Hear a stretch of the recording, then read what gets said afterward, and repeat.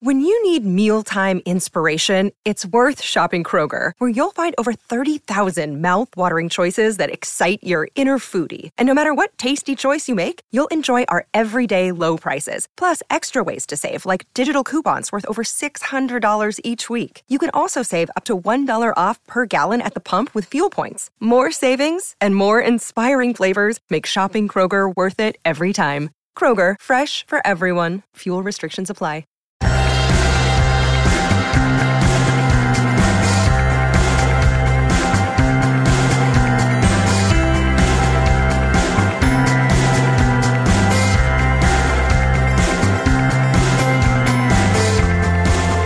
Hello and welcome back to another episode of Beyond the To-Do List. I'm your host, Eric Fisher, and this is the show where I talk to the people behind the productivity. This week, I'm thrilled to share a conversation I had with Jay Acunzo. He's someone whose podcasting work I've admired for a while. But not only that, he's a great thinker and speaker, and he's got a brand new book that I've been dying to get my hands on for a while called Break the Wheel. Question best practices, hone your intuition, and do your best work. And doing your best work is something that this show has been all about since the beginning. And so to go back to the first two pieces of that subtitle, questioning your best practices, honing your intuition, those are the things that we are going to talk about in this episode. We're going to talk about what best practices are. We're going to talk about how there's a status quo when it comes to, quote, best practices, as well as how to question them, even use some of them, but then also use some of them and flip them or do the opposite of them to your benefit, as well as honing your intuition, knowing what intuition actually is, honing it, and ultimately, as Jay says in this conversation, learn the skill and the art of mastering decision-making. This is a huge part of productivity. Mastering decision-making, knowing what to do, what next step to take, what actions to take, and even once you've taken actions, seeing whether something works or not, and then changing course or making new decisions. This is where the intuition comes in and honing it. So I know you're going to love this episode. I know that I did. I had a great time talking with Jay. So enjoy this conversation with Jay Acunzo. Well, this week, it is definitely my pleasure to bring to you and have a conversation with Jay Acunzo. Jay, welcome to the show.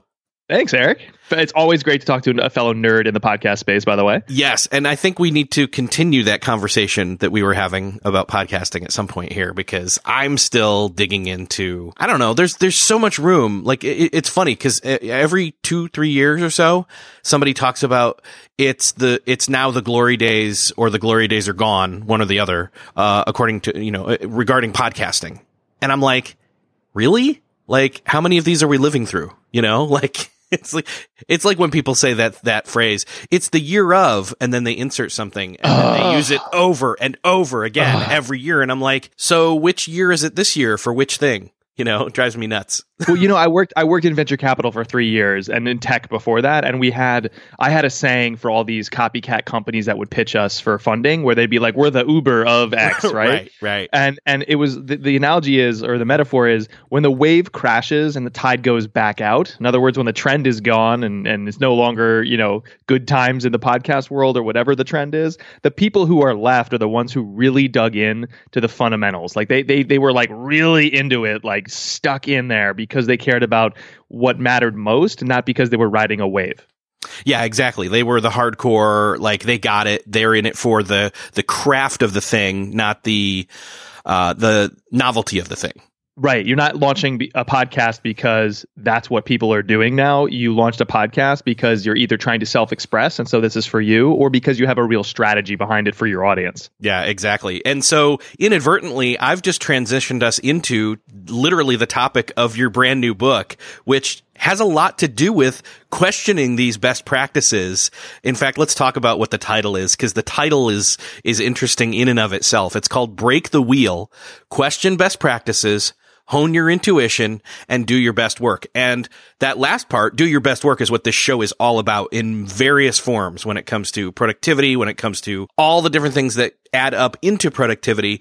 This conversation, I assume, is going to be a lot more about strategy and kind of zigging and zagging instead of what everybody else is doing or what is assumed everybody should be doing. So that's why I really wanted to talk to you about this book. But we'll definitely talk about honing your intuition, because I definitely want to go there. And we're going to start with the whole questioning best practices thing. But when I hear the term break the wheel, two different phrases come to mind. The if it ain't broke, don't fix it, and reinventing the wheel. Was that intentional? So I love that you went there, because I could definitely reason why both of those could apply, but it's actually from Game of Thrones. So see, and I'm not a Game of Thrones person. All right, well let me give you for people who aren't number one, congratulations on having a way more productive life. To the theme of this show, way more productive life than people like me that binge it, and I binged it twice because my wife caught up 5 seasons late. So yeah, but here is the analogy. So in that show, Daenerys Targaryen is the mother of dragons, and she's going to fly over this ocean with her dragons and save the kingdom of Westeros from all these ruling class families. And they just keep warring for the throne. And she says that each of these families are just spokes on a wheel. First one is on top, then another, and on the wheel spins. And she says, to fix this problem, she's not going to stop the wheel. She's going to, and fellow nerds have already finished this phrase, she's going to break the wheel. Now, Eric, we don't live in the fictional world of Westeros, which is a really, really good thing because it's very murdery there.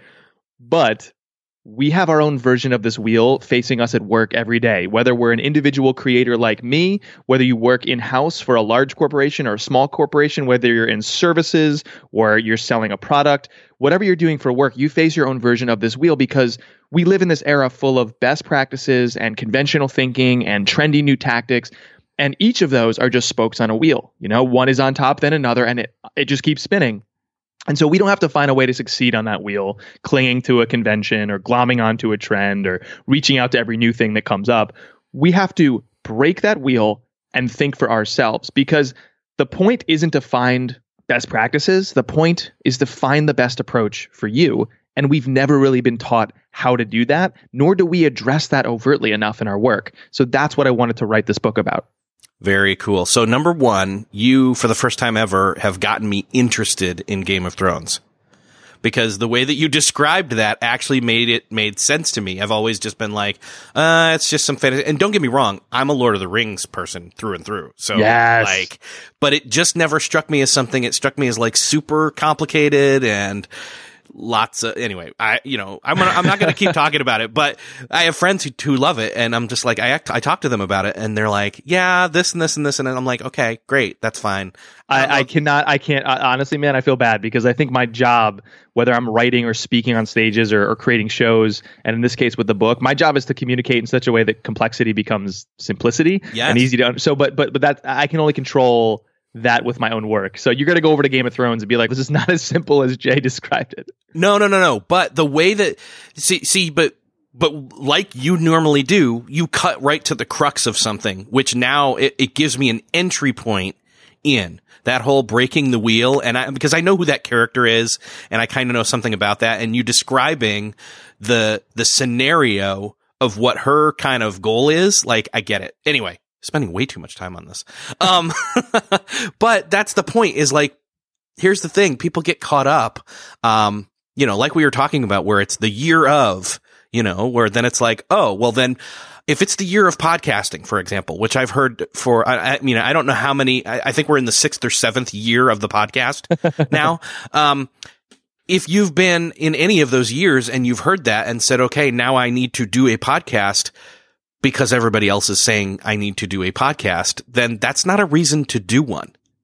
And, and again, that's one of the things that we call into question on this show time and again, is when it comes to doing the right work and doing your best work, it's not about doing the same work as everybody else. It's about uniquely doing the stuff that you can only do.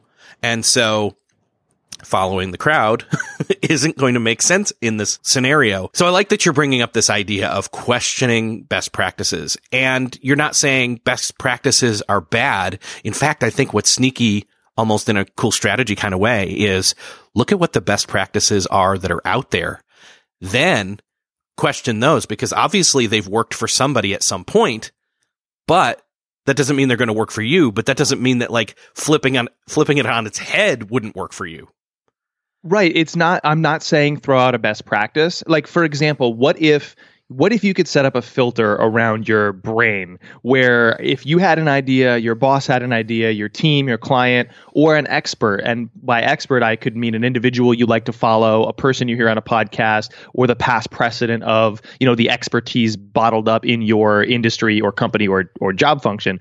If you had this like filter wrapped around yourself and your team where you could easily vet which of those things make sense and to what degree in your unique situation, like you would make better decisions faster, and you would be basing all of your decisions not on the trend, not on the conventional wisdom, but on whatever works best for you. Because here's the thing, that's actually what matters in our work. And we've gotten so far away from starting with our own context because it's so easy to just glom onto a trend or find a list of tips and tricks, or, it's like going to, the eye doctor. What we're doing if we go to the eye doctor, if we act like we normally do it in business, is we're just like, what is everybody else getting for their prescription and their frames? I'll get that too. Whereas what we should be able to do is like hold one of those best practices up or hold one of our own ideas up and be like, number 1 or number 2, number 3 or number 4, like which of these things make the most possible sense for me? And even if nobody has selected that option, even if you're taking an unconventional path, if you know it works for your team and your audience and your customers and the resources that you're faced with every day, that's great. That's all that matters. It doesn't matter if you're doing something new or old or trendy or not trendy, or you're launching a podcast or you think print is more favorable, whatever. The path doesn't matter. What matters is you find the best path for you. Yeah. Yeah. I mean, in my mind, I don't know, maybe this is a definition I can come up with here real quick, but a best practice it's something that has worked for somebody at some point. But, like we always talk about on this show, productivity is something that's personal. It's unique. It's, it doesn't matter what apps or approaches somebody else is doing. You can take a look at what they're doing and say, sure, there may be some principles that apply universally or almost universally. But again, that doesn't mean that cookie cutter is going to work. It's not going to, you can't just say, okay, I need this app and this notebook and this, I'm going to get up at 5 a.m. and I'm good to go. Like, it's just not that simple. And that's, again, it's a good thing that's not that simple. Otherwise, I wouldn't have a show. Right. We all want to do our best work, and then we turn to best practices and we think it'll lead to this nice, neat curve, like growing exponentially in terms of our productivity or results or fulfillment or speed. And then what it actually looks like is a line of progress that I would best describe with this song. Ready? And we just like keep swirling and thrashing and grabbing at every new thing. It's like, is it this one? Nope. What about this one? No. How about that one? Nope, still not the best. And it's like, we need to just get out of this endless cycle of all this stuff and start with a baseline understanding of our unique context. And that then provides the filter we need to really quickly and confidently, in other words, with clarity, make good decisions. So ultimately, this book is about how to make the best decision, not based on what works on average, not based on what works in general, but based on your unique situation. And by the way, as each situation changes, you can apply the same principles again and again that you can pull out from this book. So I want people to be basically like masters of decision making in order to do their best work. That's a great way to put it. When you said masters of decision making, my mind suddenly like flashed He-Man and Master of the Universe for some reason. But anyway, and then he lifts up the sword and says, "I have the power," and then to make decisions. Anyway, sorry, ADHD kicking in there. One of the things then that kind of illustrates the fact that you're not saying throw out best practices is one of the common best practices for a book is to share stories in it that illustrate your point. And I, being a coffee lover, loved that you opened this up, and it really kind of helps me enter into this decision-making mastery process when you talk about Death Wish coffee. Yes, I love this story. I love this brand, and it highlights the need to inform your decisions with the details of your own context first, best practices, trends, etc. second, if at all. So let me give the overview for people who are unfamiliar with this company, because it's worth knowing about. So here you have this company that promotes itself as the world's strongest coffee. And actually this year, and I was able to sneak this detail into the book because it happened during the manuscript process, they sent their coffee to the International Space Station. So they're not actually the world's strongest coffee. They joke that they're now the galaxy's strongest coffee. But it all started with this decision that from the outside looking in seemed crazy if you know the convention in coffee, and specifically what you should roast to create a great tasting brew. So Eric, are you familiar with the two most common types of coffee beans in the world? Yes, and I knew this before I read the story in the book, but it's, and I hope I say this right, but it's Arabica and Robusta. You got it. You nailed it. So Arabica is like 70% of the world's crop, and there's a reason for that. It's in demand. It's very, very common in North America in particular, because we drink coffee in what I'd call long drinks, unlike in Italy where maybe you walk up to a counter, stay standing, and shoot your espresso and leave. Right. We sit down, we like the exposed brick. You know, my millennial senses start tingling when I walk into a coffee shop, right? It's just like the culture we live in, especially people like us who are thinking about tech and productivity and social media, et cetera. So Arabica is it. It's the best practice because it's delicious. Robusta is really bitter, and it's very, very potent. And it's really difficult to make a drink that tastes good, at least in terms of if your good means artisanal and floral and chocolatey, aka Arabica. So Mike Brown is the founder of Death Wish Coffee, but first he'd started this little rinky-dink coffee shop in Saratoga Springs, New York, and he was struggling. He was doing everything in his power to tank the business. He was just grabbing at every trend and trying everything people said was a best practice. And all the research he did to fix this business pointed to the same fatal flaw, which was he was roasting Robusta beans. And every expert was like, oh my God, no, you need to roast Arabica. And then one day this truck driver came into his shop. It was like one of his very few customers. And he said, Mike, what's the strongest cup of coffee you can give me? And the guy said something that I think Mike will never forget, which is he wanted a strong and dark roast. So Eric, do you drink coffee regularly? Yeah. Okay. Do you know what kind of roast? Dark, medium, light? Usually light or medium. Okay. You might know this then as a drinker of those blends. Lighter coffee is traditionally more powerful. It has more caffeine.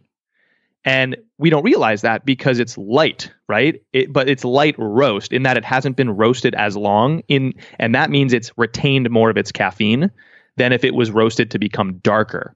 So Mike is like, all my research says I can't give you a dark and strong roast at the same time, Mr. Truck Driver. And so he did his best, poured a cup of coffee, and the guy left. And he kept hearing this request, strong and dark, over and over again. And he realized, well, these people are truck drivers and construction workers and blue collar workers. They're working at the racetracks in Saratoga Springs.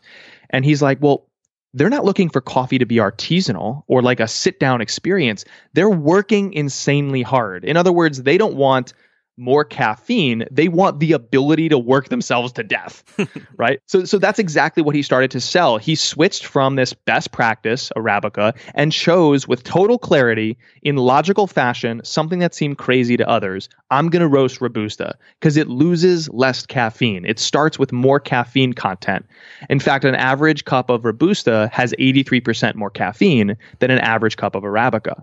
And so he built this radical product in the minds of the experts, but to him it was strategic and logical. And the difference is he focused on his context first, these customers and what they wanted in his situation. And the best practice actually did not apply, even though arguably it was the most common best practice. And suddenly this little shop that he was struggling to build became Death Wish Coffee and this massive global brand. And they've run Super Bowl ads and they're all over social media with almost 1 million followers across channels. And people just adore this brand and they look like rebels. And it seems like he did something nuts, but it's only crazy from the outside looking in until you understand his context. So my thesis, Eric, is that if we focus more of our time and effort and decision making on our context, in other words, the unique and firsthand information of our situation, we will make better decisions than any best practice or generality can provide.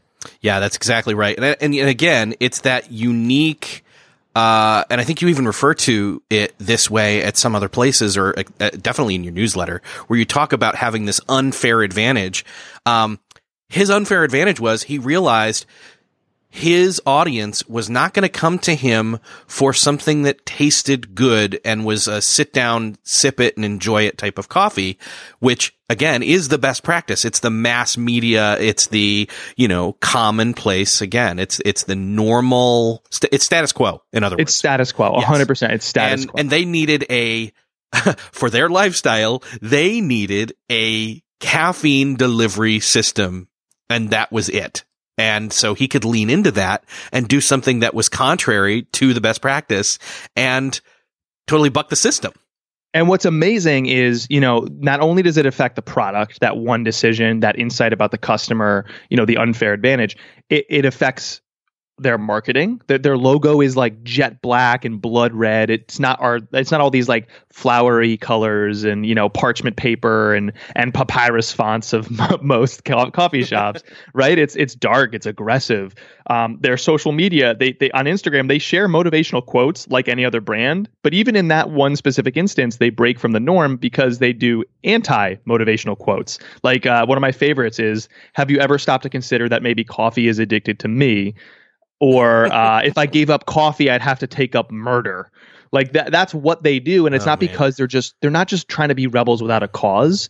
They're rebels if you know the status quo only, or if you don't know their context. But in their situation, everything they're doing is strategic, logical, even safe. And so all the stories in the book, whether it's Death Wish Coffee or Starbucks, solo creators or startups, these companies, these individuals do work that seems crazy. It all stems from my podcast called Unthinkable, actually. All those stories, just like the book, are stories of work that seems crazy until you understand their specific context. That's always the difference. And I think it should be the difference in how we make good decisions or bad ones. We should start with our context first, and the book proposes how to go about doing that. So this idea of mastering decision-making, starting with questioning the best practices, but then moving into this idea of honing your intuition. And for a lot of people, the word intuition is kind of a vague term. Yeah. What is your definition of what intuition is? It's not my definition. It's the definition. And we go through a brief jaunt through history to see how this term has become twisted and repurposed or rejected. But if you go back to its root, like the root of the word in Latin is intuere, which just means to consider. And there's another interpretation from late Middle English, which is intuit, which means to contemplate. So follow me through this logic.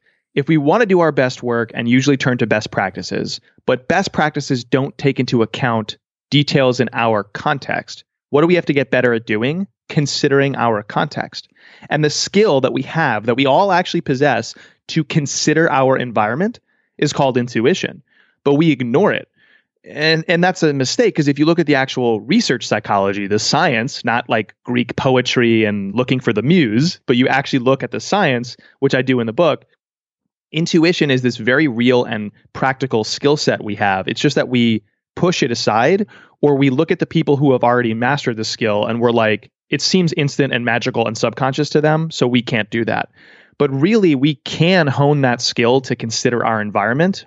In other words, hone our intuition with one very simple change. Instead of obsessing over everybody else's right answers, we need to ask better questions. And if we can ask better questions, Eric, all of a sudden we stop looking like experts who care about absolutes or theory, and we start to prioritize evidence. And evidence is all that really matters. If you want to be more productive in your day, should you care about inbox 0? I don't know. I don't have enough evidence about your life to say yes or no. If I say yes, then I'm saying it based on my evidence from my life, but we're not the same. The subtle differences between you and me make all the difference in the world. And the only way to root those out is to ask better questions. So what is intuition? Honestly, it's the process of considering your environment. And that might start slowly and proactively by strategically asking better questions, 6 of which I propose in the book. But it also might become instant the more and more you do that, because it becomes like muscle memory. It just becomes how you operate. Still searching for a great candidate for your company? Don't search, just match with Indeed. Indeed is your matching and hiring platform with over 350 million global monthly visitors, according to Indeed data, and a matching engine that helps you find quality candidates fast. Ditch that busy work. Instead, use Indeed for scheduling, screening, and messaging so you can connect with candidates faster. I wish I had Indeed when I was in the hiring process in roles in the past because it is a slow, arduous headache of a process to find the right people. Or, at least it used to be. Join more than 3.5 million businesses worldwide that use Indeed to find and hire great talent fast. In fact, in the minute I've been talking to you, 23 hires were made on Indeed, according to Indeed data worldwide. And listeners of this show will get a $75 sponsored job credit to get your jobs more visibility at Indeed.com/to-do list. Just go to Indeed.com/to-do list right now and support our show by saying you heard about Indeed on this podcast. Indeed.com/to-do list. Terms and conditions apply. Need to hire? You need Indeed. What's something that works so well, it basically feels like magic? For me, I'm thinking air conditioning, noise canceling headphones, definitely. Meeting-free Fridays? What about selling with Shopify? Shopify is the global commerce platform that helps you sell at every stage of your business. From the launch your own shop stage to the first real store stage, you don't have to just sell your own stuff anymore. With Shopify Collective, you can curate products to sell from brands you love and give your customers more variety and your business more sales. Shopify is your no excuses business partner. Sell without needing to code or design. Just bring your best ideas and Shopify will help you open up shop. Shopify also helps you turn browsers into buyers with the internet's best converting checkout, 36% better on average compared to other leading commerce platforms, and sell more with less effort thanks to Shopify Magic, your AI-powered all-star. Sign up for a $1 per month trial period at shopify.com/beyond. Again, go to shopify.com/beyond now to grow your business no matter what stage you're in. Shopify.com/beyond. This episode is brought to you by La Quinta by Wyndham. Your work can take you all over the place, like Texas. You've never been, but it's going to be great because you're staying at La Quinta by Wyndham. Their free Bright Side breakfast will give you energy for the day ahead. And after, you can unwind using their free high-speed Wi-Fi. Tonight, La Quinta. Tomorrow, you shine. Book your stay today at lq.com. One of the ways I think that you kind of are portraying questioning best practices is secretly and subtly, you're really saying, hey, ask better questions. 100%. The thing that I think we misconstrue, like when I say somebody thinks for themselves, we think of a genius like Albert Einstein or a rebel, Johnny Cash, or what we view as Death Wish Coffee. We think of an inspiring voice like Maya Angelou, or maybe we think of like that weirdo who paints frogs on reclaimed wooden tables in some weird part of town, like that old career path, Eric. Like we think of all these radicalized people when we think that somebody thinks for themselves. But thinking for yourself is very practical. It's a necessary thing to do if we're going to do our best work. And the change is rather simple. It's just stop obsessing and starting your process with someone else's answer. Start by asking better questions. And then in the book, we go through this journey to be like, okay, so what are we asking the questions about in our lives, in our environment? What are the types of questions we can ask? And I talk about 2. And then I propose 6 specific questions and encourage others to come up with their own. And in doing so, we set up this like instant clarity generator, right? It's like if you ask these questions, if you know the answers alone or with your teams, you set up that filter I talked about at the top of the show, right? It's your intuition at work. It's like, well, I understand my context. I've considered my environment. So now all those best practices, they stop looking like answers and start looking like possibilities. And I can very quickly vet those possibilities in my situation. Yeah, that's a great way to put it. I love that. Again, you're not just saying, buck the system, throw out the old way, it's time for the new way. Because again, that's really what everybody who's going with the flavor of the month is doing. It's actually a way to circumvent that. And like you said, it's breaking the wheel. Now that I understand what the reference means, I get it even more. So, it's doing away with the whole cycle and system of being stuck on, like you said, each spoke coming up and being the next one.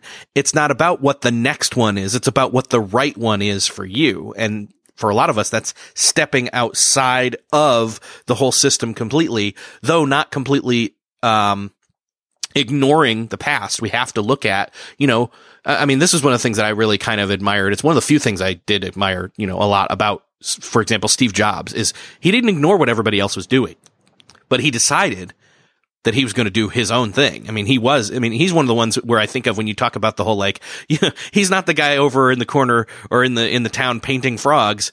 He's the guy who's super successful, but he's doing the exact same thing. He's doing his own thing. He just has, this incredible amount of resource and, design team behind him. I talk about first principle thinking a lot in the book. In other words, if you can actually reach the fundamental why behind something, a really good example is the Death Wish example. The customer didn't want stronger coffee. They didn't want more caffeine. They didn't really even want more energy. They wanted the ability to work insanely hard, perhaps even work themselves metaphorically to death. Yeah. So that's exactly what Mike addresses and the Death Wish team addresses in their marketing, in their product, everything, in the brand they chose and built. And it's not because they're just bucking the trend for the sake of it. The reason they have bucked the trend is they followed this evidence in their context that took them away from the trend. Some other bits of evidence might actually steer into the expert advice. And actually, Mike did that too. So before he launched Death Wish, he was selling, and this is crazy, 25 types of coffee and like different blends. Mm-hmm. And this is truly nuts, 200 types of candy at a single location, brick and mortar coffee shop, 200 types of candy. And when he started to try and build the world's strongest coffee, the experts he reached said, you got to stop selling all those different types of products. You're like, it's overwhelming your inventory and you're spending too much money on the marketing and it's just not going to work. And then he went back home and he said, you know what, actually that expert advice does make sense because in my context, I'm trying to create the world's strongest coffee. So I know my aspiration. So that means, yeah, actually this approach given to me by an expert, I will say yes to, even while he said no to Arabica, which was another best practice. So again, I'm not saying be a rebel for rebellion's sake. I'm saying start with what's right in front of you. Act like an investigator instead of an expert. And the details of your own environment will necessarily lead you forward. And who cares if that forward means going with the trend or against it, as long as it works for you. I love the other part, though, that comes after that is once he's scaled back and once he kind of knows what he's honing in onto, that he's selling like one bag of coffee a month.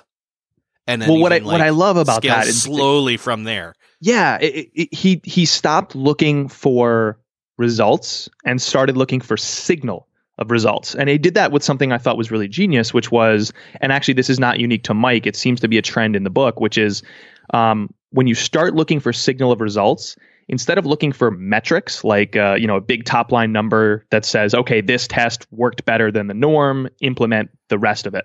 He looked for a small number of people reacting in a big emotional way. And we overlook that in our work way too often, whether we're being self-reflecting and we're like, I implemented this new approach for my workflow and I feel really happy at work. We overlook that. We look at the output, the number of projects, the number of things we ship, whatever, the hours that feel more efficient. We undervalue the emotional response that either we have to our own work or that our audience has to our work in favor of this like big top line passive number.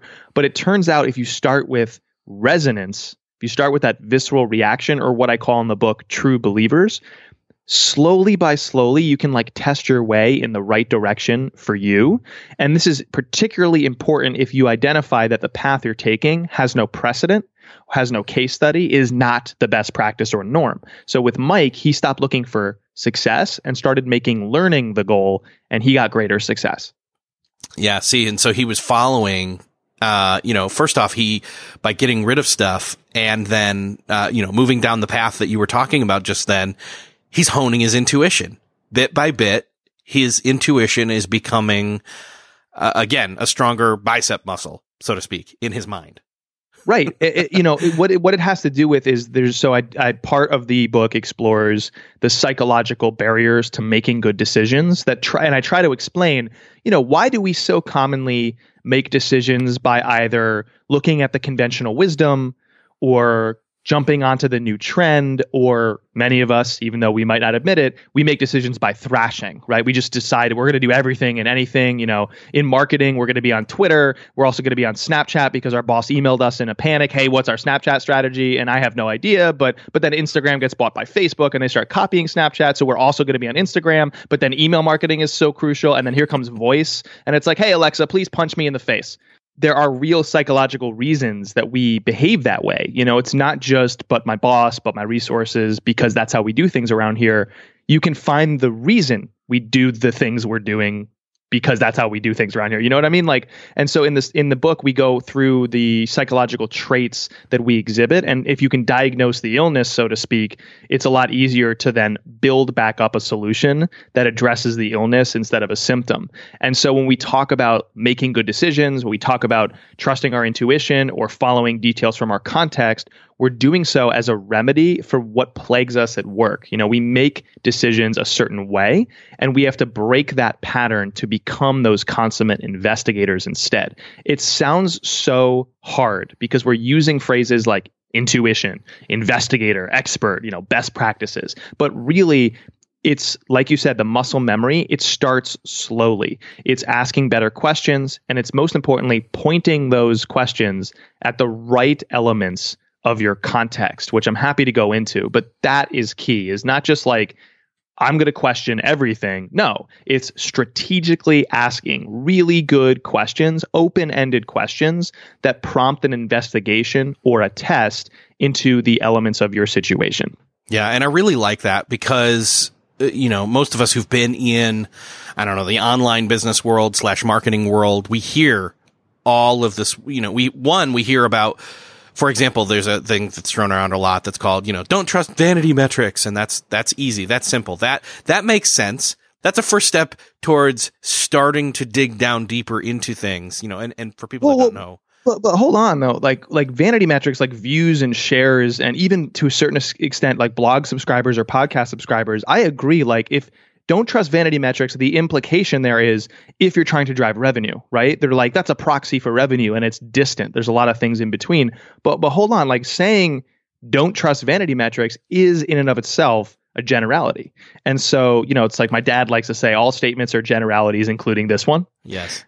So get more specific. If you're selling software, maybe you don't obsess over vanity metrics, but you can look at them as a signal. Look at when I launch a podcast episode, if I get 12 emotional emails about why it was such a great story, that's a vanity metric, really. But I'm using that as signal. It's like if you're looking for treasure on the beach and you get that little beep with your metal detector, you're not there on the beach to find beeps, but the beep is a signal you should invest more in that spot.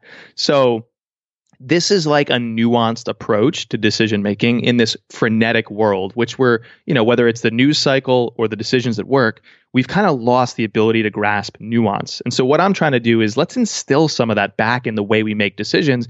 The goal isn't to glom on to somebody's pithy statement or a best practice. The goal is to do what works best for you. That's a really nuanced way to operate, but we can get good at that as a repetitive motion, as a way we operate instead of how we usually make decisions. Yeah, I agree. Well, and I'm glad you cut me off then because again, one of those things, you get so used to hearing the same things over and over again that you start to think that even some of those very simple, just swatting away of certain ideas to funnel you away over into something else. Again, the don't trust vanity metrics thing is usually as set up to say, look at the data. Well, the metrics, a vanity metric, stuff that gets lumped into that is also data. Right. So this is a great example of where we can start to ask the two types of questions that I illuminate in the book. So they work in tandem. There's something called a trigger question and then a confirmation question. So if we're going to ask better questions in our context and we're going to act like investigators, there are two types of questions we can ask. So a trigger question is an open-ended question about your environment that the only way to answer this is through reflection or testing. A really simple example is why, but you can't Google the answer, right? So here's an example, vanity metrics. Well, why shouldn't we trust vanity metrics as, let's say, a podcaster, Eric?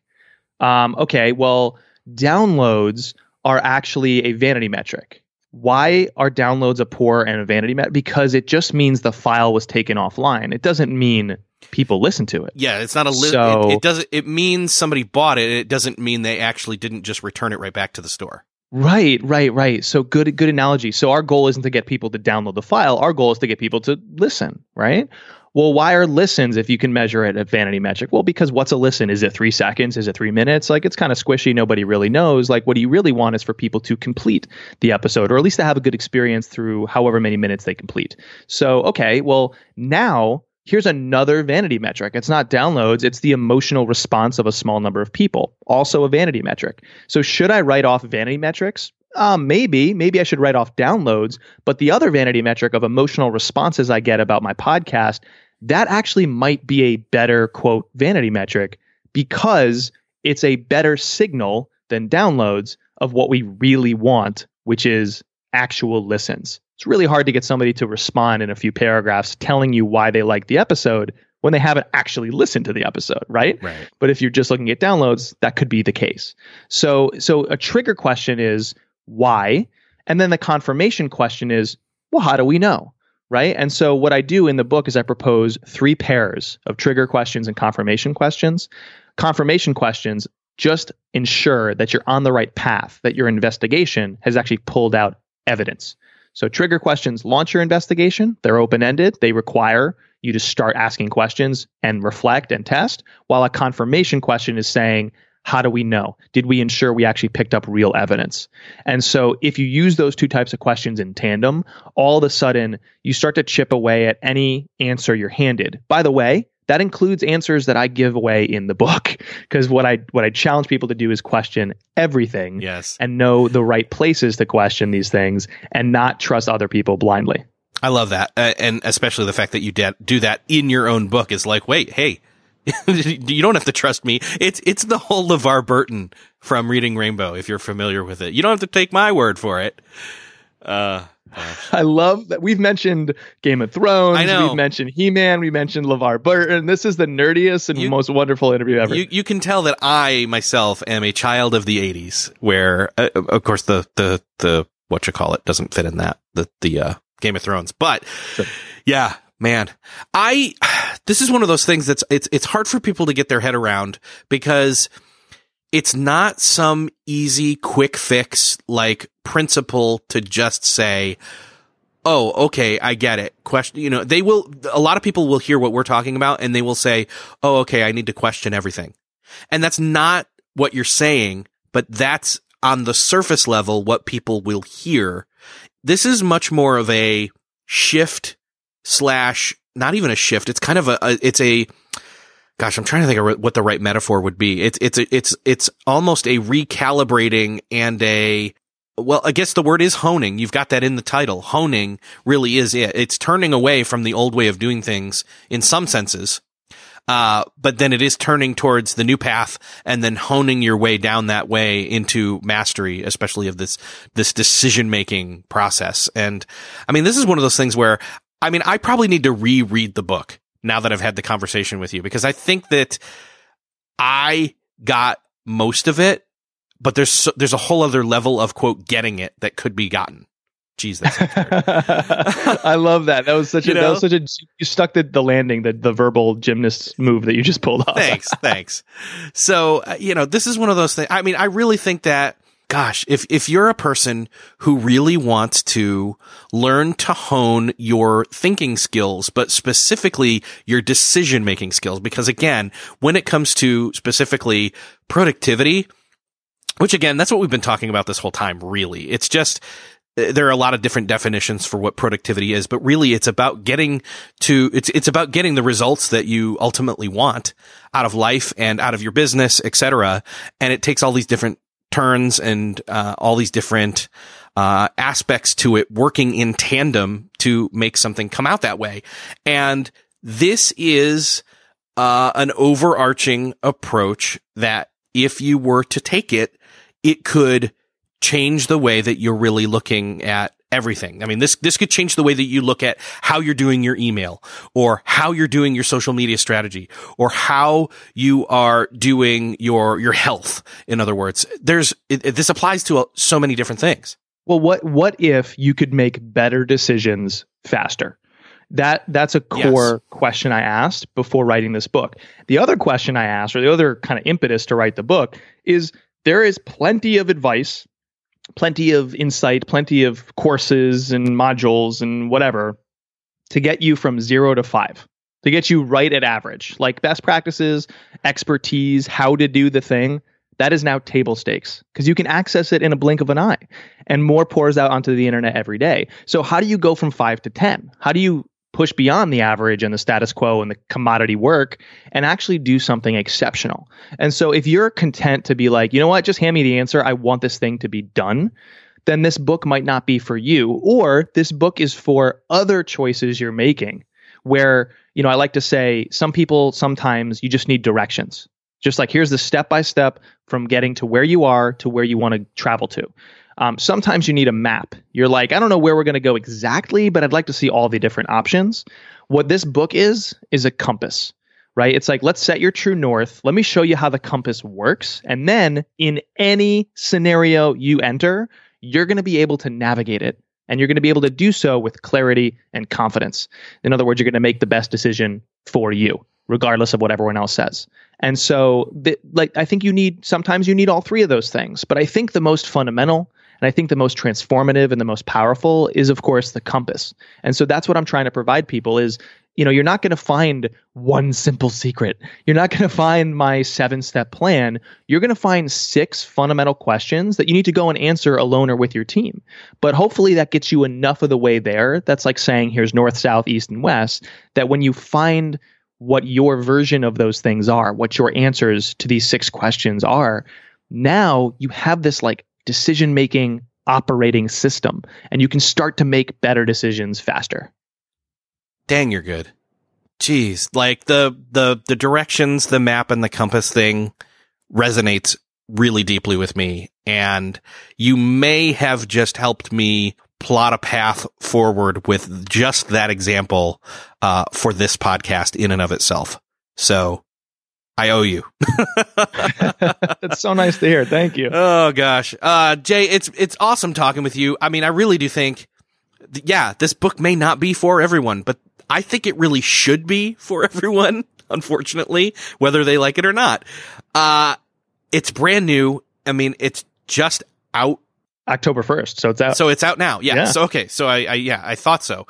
So the book is out now, and people can order it now. They can receive it now. I mean, they could instantly go grab it on like Kindle or whatever, but like, is there any, early bird, like, I mean, usually people do pre-orders. I know the book's out already, but is there any kind of like place where people can like go dig in more and find out if this book is for them?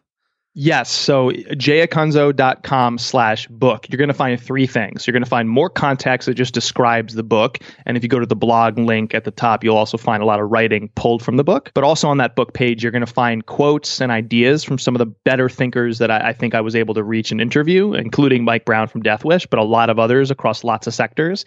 And we're on a show about productivity. I had the same routine to write the book, and most powerfully, I had this playlist that I've been building since college for doing deep work. And I was like, you know what? I listened to this every time I wrote the book. I actually published a link to the Spotify playlist and then built a second one that wasn't for deep work, but for motivation. So I put those playlists linked from the book site. So that's jacunzo.com/book. That's awesome. Yeah, I can't wait to go check those out and add those. Jay, it's been awesome talking with you. I'm going to have you back on the show at some point in the near future to maybe dive even deeper into this, maybe with some people's questions when it comes to this. So that would be awesome. Jay, thanks so much for being here. Thank you. And to people listening, I know how much it takes up your time to listen to an entire podcast episode. So as a podcaster myself, thank you for your attention and thanks for listening. So my takeaway from this conversation with Jay this is very much a hand-in-hand, this is very much a hand-in-hand combination even, with the other Jay episode recently, Jay Bear and Jay Acunzo, two of my favorite business guys, to be honest. The strategy, the thought process, the mastering decision-making, the analyzing, but being able to become quicker at making decisions and making the right decisions, and even trial and error. All of this is something that I'm not necessarily going to have a quick, easy takeaway from, other than I'm going back through the books again, myself personally. So if you want to grab the book, you can go to beyondthetodolist.com/246. That's where you'll find the show notes for this episode and links to find out more about Jay, to connect with him, to check out his podcast, grab the book, dive deep into it, and master your decision making. And thank you for listening. I hope you're enjoying this. I hope you got something great out of this episode. And I've got some great ones coming up, planning ahead for episode 250 coming up very soon. If you enjoyed this conversation, I'd love it if you'd hit share while you're over there on the show notes for this episode. And if this is your first episode, subscribe. We've got lots of stuff in the back catalog, lots of great stuff coming, and I will see you next episode.